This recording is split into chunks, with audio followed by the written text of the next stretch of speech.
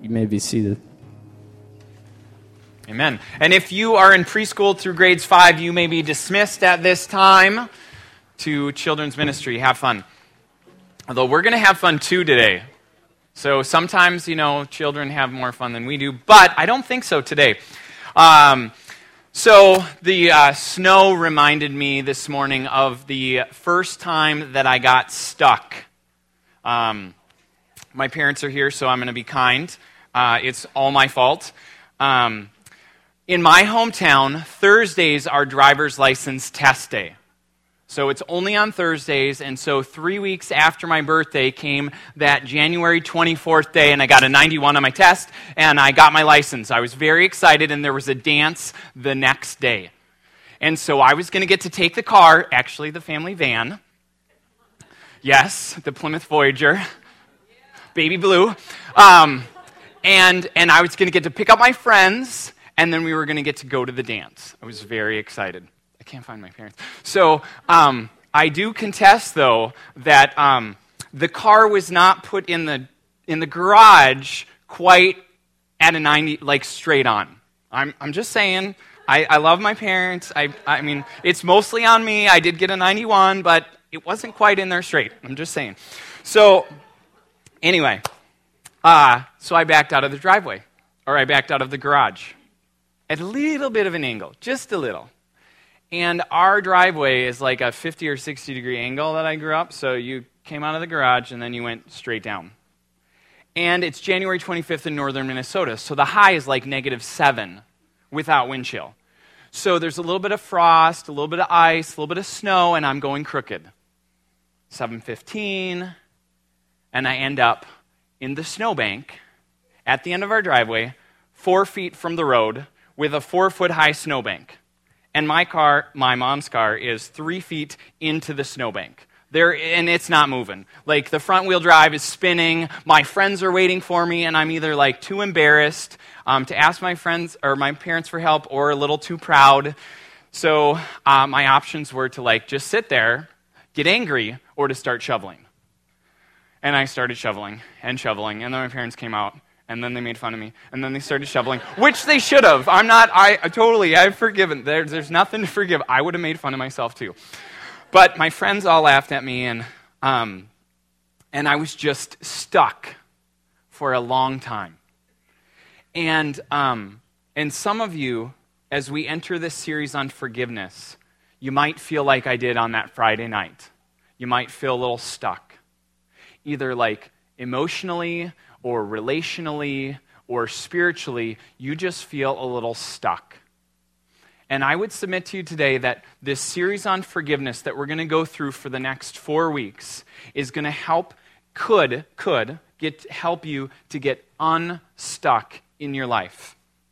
And I think, I've done some really good forgiveness stuff. I've talked to pastors, I've talked to spiritual directors, I've talked to counselors, to see if there's any forgiveness issues in my life, and I think I'm doing pretty well. And then as I'm preparing through this, God goes, pew, pew, and I'm like, oh, there's more that I have to work on. But forgiveness cannot be separated from Jesus and the Jesus way.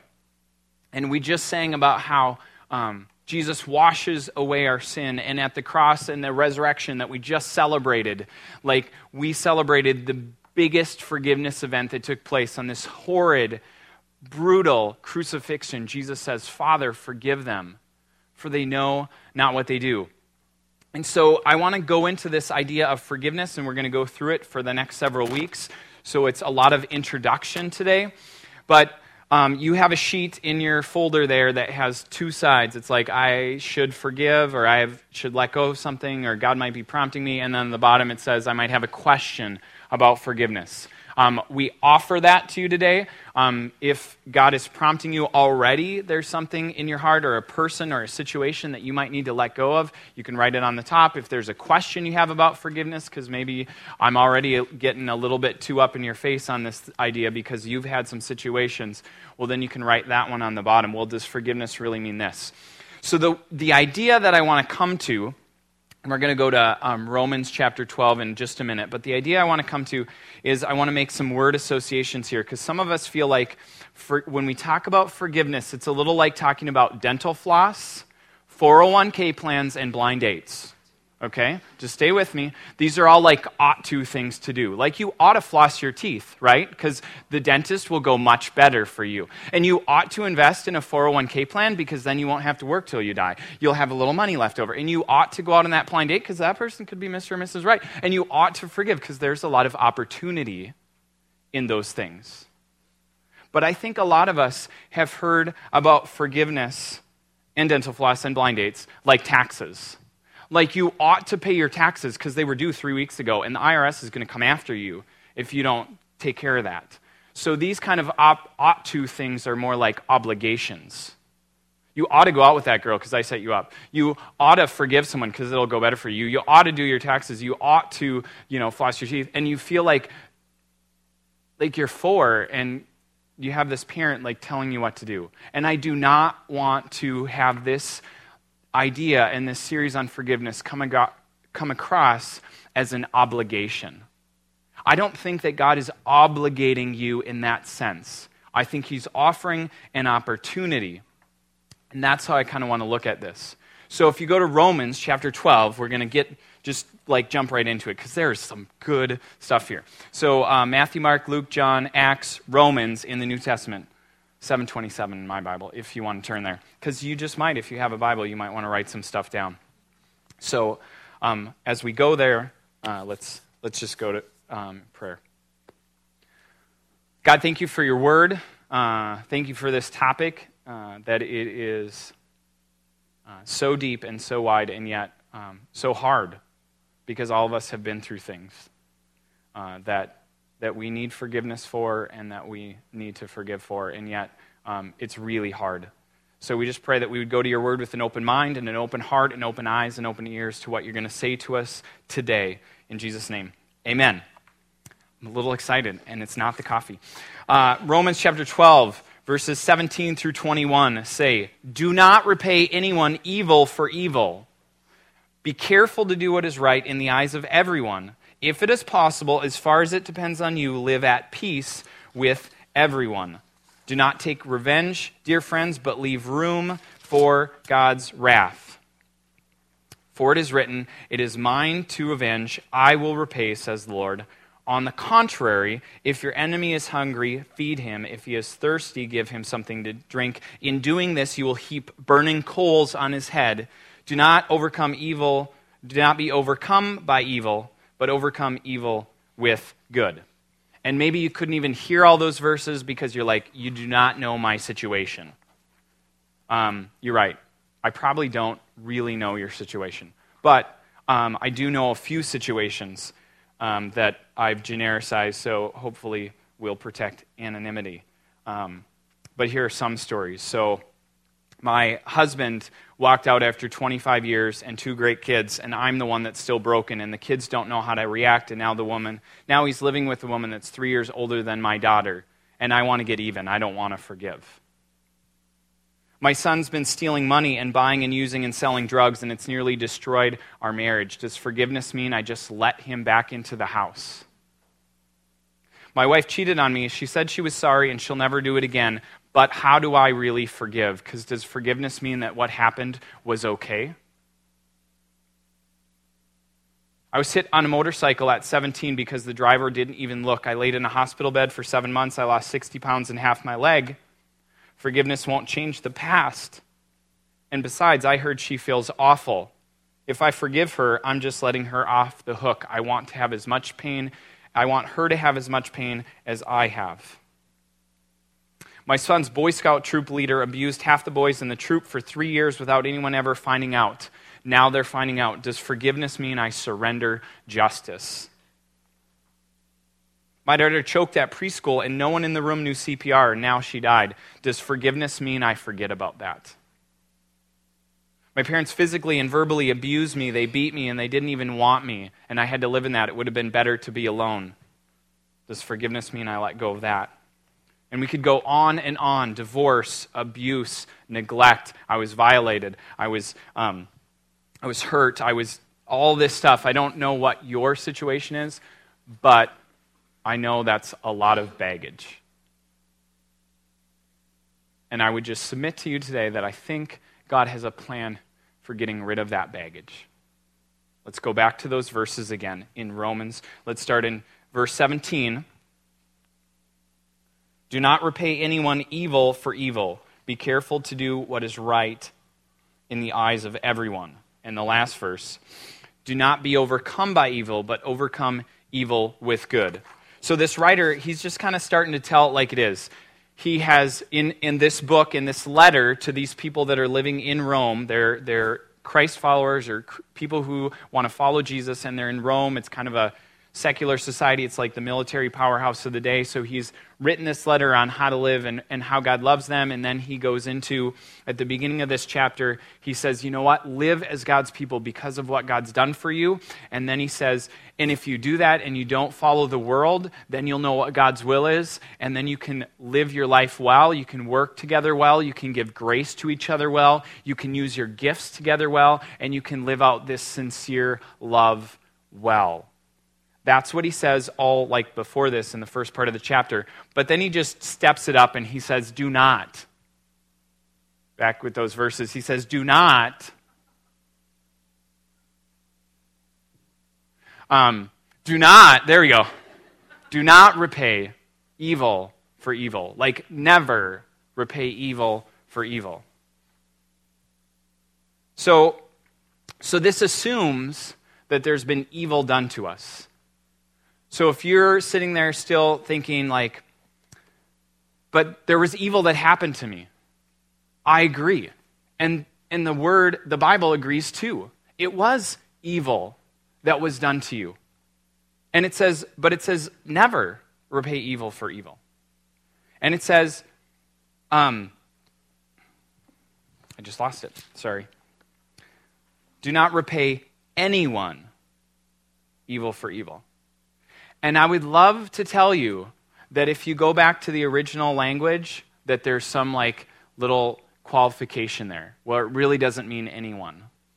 Where it can be like, repay those that stole your lunch money, but don't repay those that violated someone. Yes, forgive the person that stole your car, but don't forgive the person that took your child's life. I would love it to say that, but it doesn't. It says, don't repay anyone evil for evil.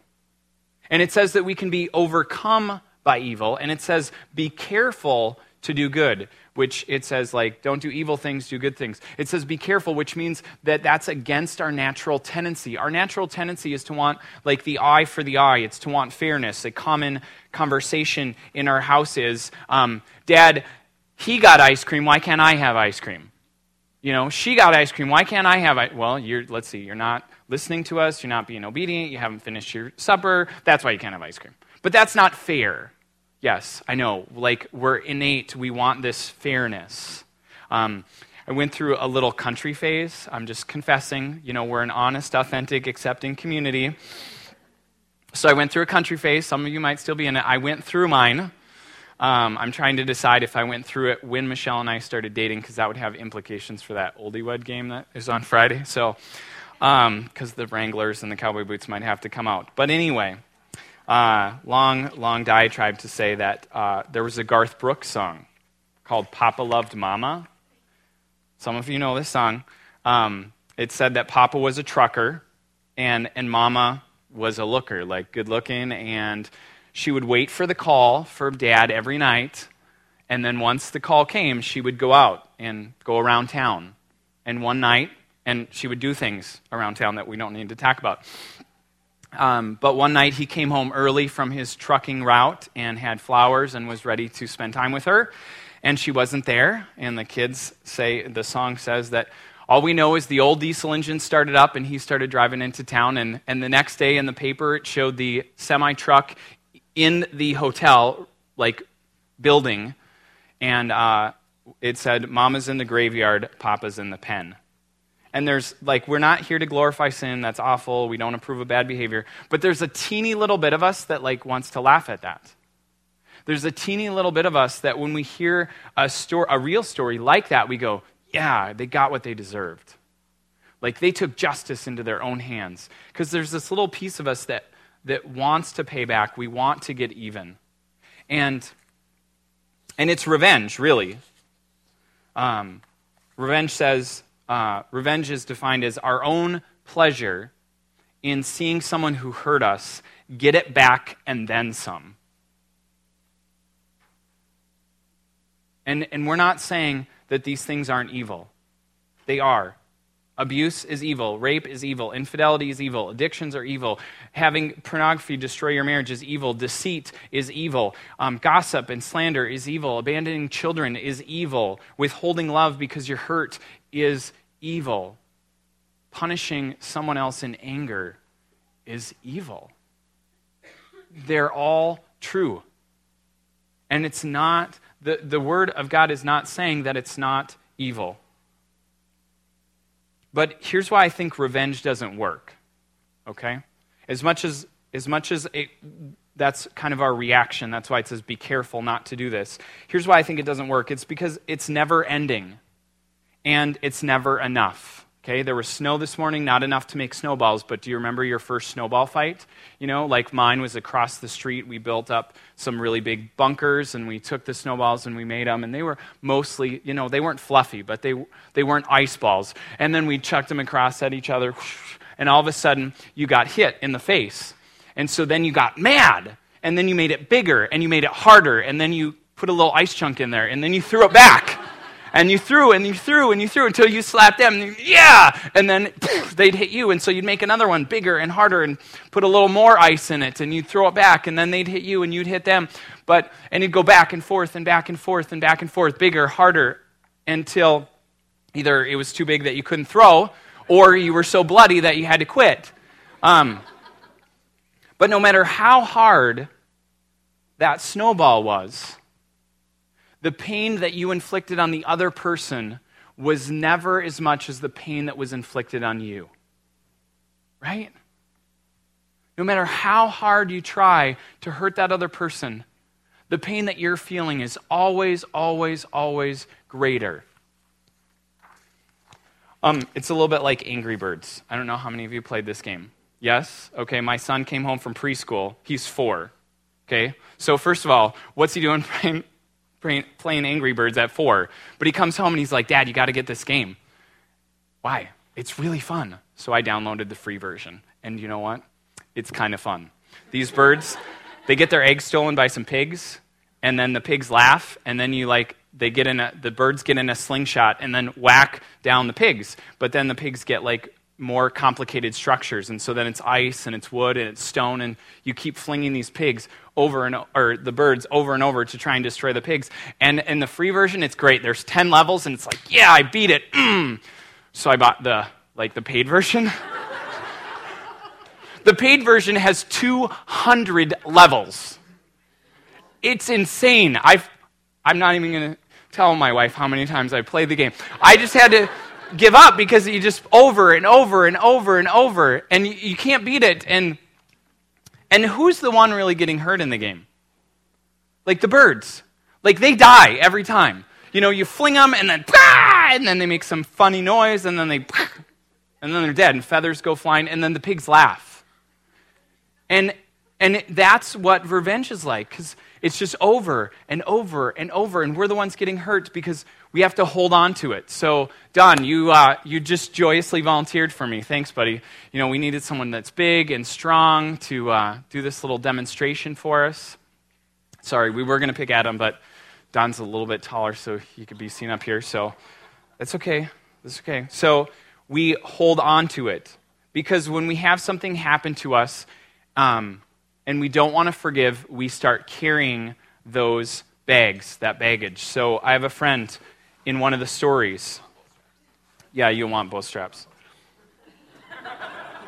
Okay, I'm going to ask you to multitask here, okay? So you're going to watch Don put on the baggage as I tell the story about my friend who said, when I just turned 17, I'm riding my motorcycle home from my job at the airport. As I came up the intersection about 2 miles from my house, I saw a Lincoln Continental pull out and not see me.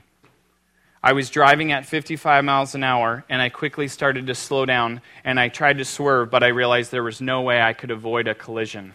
So I laid the bike down, and at 45 miles an hour, I ran the bike into her Lincoln Continental. And if you don't know what this car is, it's like the size of a small yacht. And as I awoke from being blacked out, I looked up, and my leg was covered in blood. And all I remember is this hysterical lady screaming, "I didn't see him, I didn't see him, I didn't see him, I didn't see him." And then my dad, the highway patrol, pulling up as the first person on the scene. And he says, upon reflecting on this, I believe the biggest thing that my anger and unforgiveness accomplished was, for a season, it allowed me to hold on to a false and sad sense of control. What I mean by that is somehow I still feel like I could change the outcome of my scenario if I just held on to the unforgiveness of the woman who hit me.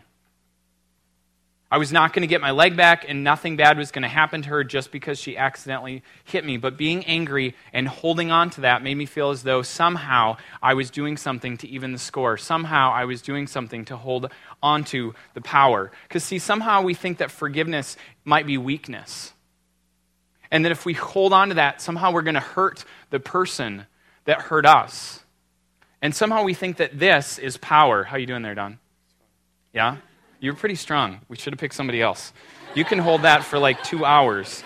But when we don't forgive, we allow ourselves to be hurt again and again and again and again, because what do? At least I did this. I got hurt like in junior high, high school. I got kind of picked on. So like I replayed the mental DVD of what happened over and over and over. And I like made this giant, I had a big imagination, but I made this elaborate like scenario of what was going to happen. I was going to graduate. I was going to start taking taekwondo or karate, and then I was going to get a really smoking hot wife and a really fast car, and I was going to go to my 10-year reunion, and I was going to tell them and show them off, and I just would replay this for years, over and over again, of what I was going to do, and I didn't realize that I was carrying baggage. And some of you are carrying this because you think that it's power, but it's not. We think that somehow we're imprisoning the other person, or we're somehow chaining the other person, when we're the one who's got to hold everything. And we're the ones that are literally in chains. Anne Lamott says it like beautifully. She says, not forgiving someone is like eating rat poisoning and then expecting the other person to die. Unforgiveness is like eating rat poisoning and expecting the other person to die. So if revenge isn't the right answer, then what are our other options? And I think there are only two other options. And from psychology, but more importantly, from biblically, I think there are only two other options. I think we can take revenge. We've talked about that. We've seen how that's working. How's that working for you? We can deny it. We can be like, baggage? What baggage? I don't have any baggage. You know, there's no baggage here. How's that going to work for you? Probably not super well. Or we can forgive. And I would say that forgiveness, what it offers is forgiveness says, I'm letting go of the possibility of a better past. Forgiveness says, I'm letting go of the possibility of a better past. And when we do that, friends, we can drop the bags gently, because there's some breakables in that one. But we can drop the bags. When we let go of the chance of a better past, we're forgiving. We're starting the forgiveness process, because can we really change the past? I mean, we can tell off the past. I know we can get up all in our friends' faces. I just had this one like tiny little thing happen. I'm like, see, there you go. And then I wanted to call someone and be like, see, there's an example of how they're just not treating me well. And I realized, like, well, what's that going to accomplish? Nothing. And see, letting go sounds passive when I say, oh, just let go. Some nice, people who love Jesus sometimes say, oh, you just need to let go and let God. And you're like, really? I don't want to hit you, but it feels like it. But letting go is very active. Just like Don had to take off every one of those bags, it's an action. See, forgiveness isn't about surrendering to the other person or to the harm, but it's surrendering that thing to God. It's putting that baggage at the cross and he can take care of it. It doesn't give up our rights to justice. It actually guarantees our justice. Go back and look at those verses. Can you put those verses up again, Andrew? In verse 19, it says, "Do not take revenge, dear friends, but leave room for God's wrath. For it is written, 'It is mine to avenge. I will repay,' says the Lord. On the contrary, if your enemy is hungry, feed him. If he's thirsty, give him something to drink. Evil thing, good thing. In doing this, you will heap burning coals on his head." And I know we would like to think that burning coals is some mean thing. It's if you've played the Angry Birds, it's like hitting the Mighty Eagle button.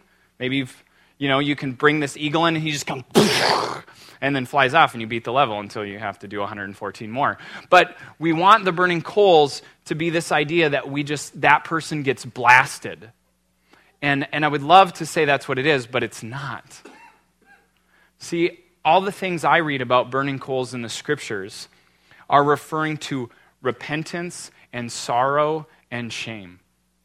When the people of God, or even people that weren't of God, when they wanted to change their attitudes, they put on what was called sackcloth, and they either sat in ashes or put ashes on their heads. And that's what this is referring to. Because God wants everyone to repent. He wants everyone to turn towards him. He wants everyone to ask for forgiveness and start walking with him. You can read the entire book of Jonah, and you'll see that God says, "Can I have compassion on anyone?"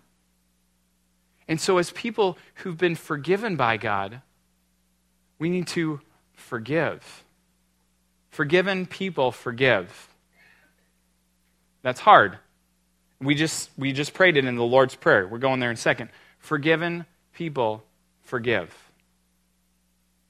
And we want those people to turn to God. Doesn't mean we might bring them back into our life, but we want this to happen. So this actually forgiveness isn't throwing out the court case. It's actually appealing your court to God's higher court.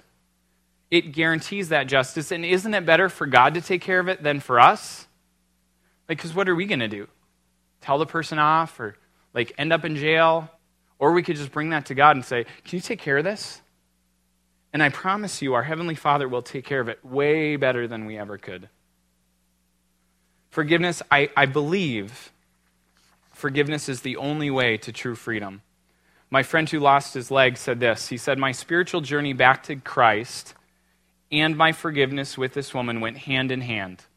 Jesus was right when he said that he can't forgive us if we can't forgive others." Lord's Prayer.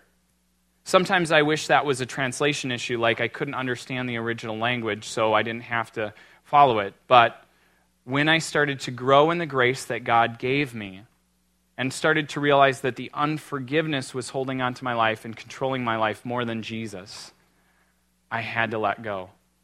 My life was never going to be the same. My leg was not going to come back. Any attempt to make things different or to hold on to the old reality would only keep me from experiencing life. I could either accept this new reality and forgive the woman who hit me, or I could live in unforgiveness and pity and let unforgiveness and pity rule my life. My friend quoted the verse right after the Lord's Prayer, so we're going to put those Lord's Prayer verses back on the screen. Maybe you missed it. He says, "Give us today our daily bread and forgive us our debts," or "forgive us our sins as we forgive our debtors," or "as we forgive those who sin against us." And I wish it wasn't conditional, but then he goes on further. "Lead us not into temptation, but deliver us from the evil one." Verse 14, "For if you forgive other people when they sin against you, your heavenly Father will also forgive you. But if you do not forgive others their sins, your heavenly Father will not forgive your sins." And like I said, I would love it to not mean that. I don't like the fact that it seems very conditional here. Like that just seems to go against God. Doesn't he always forgive if we ask? Well, one scholar I think said it best. He said this about these verses, especially verses 14 and 15. He said, if our heart is not open to forgiving others, then our heart will not be open to receive God's forgiveness. But if our heart is open to forgive others, then our hearts will be open to receive God's forgiveness. But remember, forgiveness and offering forgiveness doesn't mean surrendering justice. Back to verse 18. Verse 18 says a couple qualifiers that are really important, because I don't want you to go home and say, like, oh, like my husband's really abusive, but Rob said forgive, so I guess I just have to live with it. No, that's not true. It says, if it is possible, as far as it depends on you, live at peace with everyone. If it is possible, because it may not be possible, because that person might be dead. That person might be someone who's never, ever, ever going to be able to come back into your life because they moved away. Or that person could be so toxic that you can't have them come back into your life because it wouldn't be possible for you to live at peace, period. As far as it depends on you. Because that person just might be so unbelievably toxic that you can't be around them. It says live at peace. It doesn't say live in partnership. Now, we're Restoration Covenant Church, and we're really into restoring people to God and people to each other and broken things in the world. That's our mission. That's who we are. But, I need to say about here, but restoration with others, especially those that have hurt us, comes with qualifications, comes with some conditions. We can forgive someone without conditions. In the next few weeks, we're going to talk about what that means. We're going to dive into that further. But we can't restore a relationship with someone who hurt us without some conditions. So for my friends that have a child that almost destroyed their marriage because of the child's alcoholism, forgiving that child, you can do that, but it still might mean you send them to rehab. A spouse who says, oh, I'll never do it again, well, you might be able to bring them back in, but there has to be qualifications. A friend who tried to destroy your company because they tried to steal your secrets, you might be able to forgive them, but I wouldn't hire them back. There's some conditions there. And the Bible is leaving room for that. Ultimately, it says, live at peace with everyone. Elsewhere, the same writer says, let the peace of Christ rule in your hearts, or govern your heart. The writer earlier says this. He says, God demonstrates his own love for us in this, that while we were still sinners, Christ died for us. While we were still doing evil, Jesus paid for us. Jesus set us free. And when we don't forgive, it's like we lock ourselves back up. We lock ourselves into a prison of unforgiveness. And some of you are living in these prisons of unforgiveness. And the view through the bars just isn't good. And I would offer that as we go through this series, I'm not obligating you, but I think God is offering a chance to see what it's like outside the prison walls of forgiveness. Now, forgiveness is completely a journey and a process. So again, you have this card that I would just ask you to grab. You'll be able to put them in the offering basket if you want at the end. We want to protect anonymity if you don't want to reveal who you are, but there might be something there that's like, yeah, but. Because you might still be like, yeah, but. Does forgiveness really mean this? So write it down. But God might be prompting you in a situation or a person to say, you got to let that go in order to experience true freedom. Well, make that a prayer. If we don't see it, that's fine. But you can tear that sheet in half and use whichever side you want. I think Corrie ten Boom says it best. She survived the Holocaust, and she says, forgiveness is setting a prisoner free and discovering that that prisoner was you. Forgiveness is setting a prisoner free and finding out the prisoner was you. I want you to be free. Jesus wants you to be free. He wants you to live in what it means to be forgiven. My friend who lost his leg said, ultimately, when I was able to forgive this person and accept that God was not out to get me, then I was truly free, and I've never looked back. Yes, I've had a moment here and there when I'm putting on my leg in the morning thinking about how much easier it would be if that was not the case, but it's truly just fleeting. God led me to write a letter to the woman that hit me 4 years afterwards. And my mom told me that still, after 4 years, she was struggling with the fact that she hit me. And my first thought was, well, wasn't I the one that lost the leg? But then I realized that God was offering the plan of unforgiveness through me to her. God gave me a heart for someone who hurt me. That is the awesome power and the contrary nature of the gospel, because the world says that I should get even with her. But the cross says that our work is not done until God's forgiveness is displayed through everyone. That's what we want. We want everyone to experience God's forgiveness.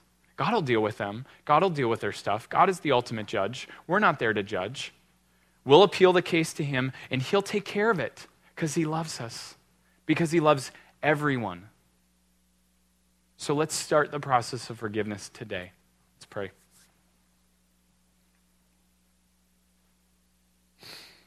God, I wish these verses weren't in the Bible sometimes because they're hard verses. And you don't cut corners and you don't make exceptions. You say, never, anyone. And that's hard because never and anyone is just way too big. God, but you were big enough to die for everyone that we just celebrated a week ago.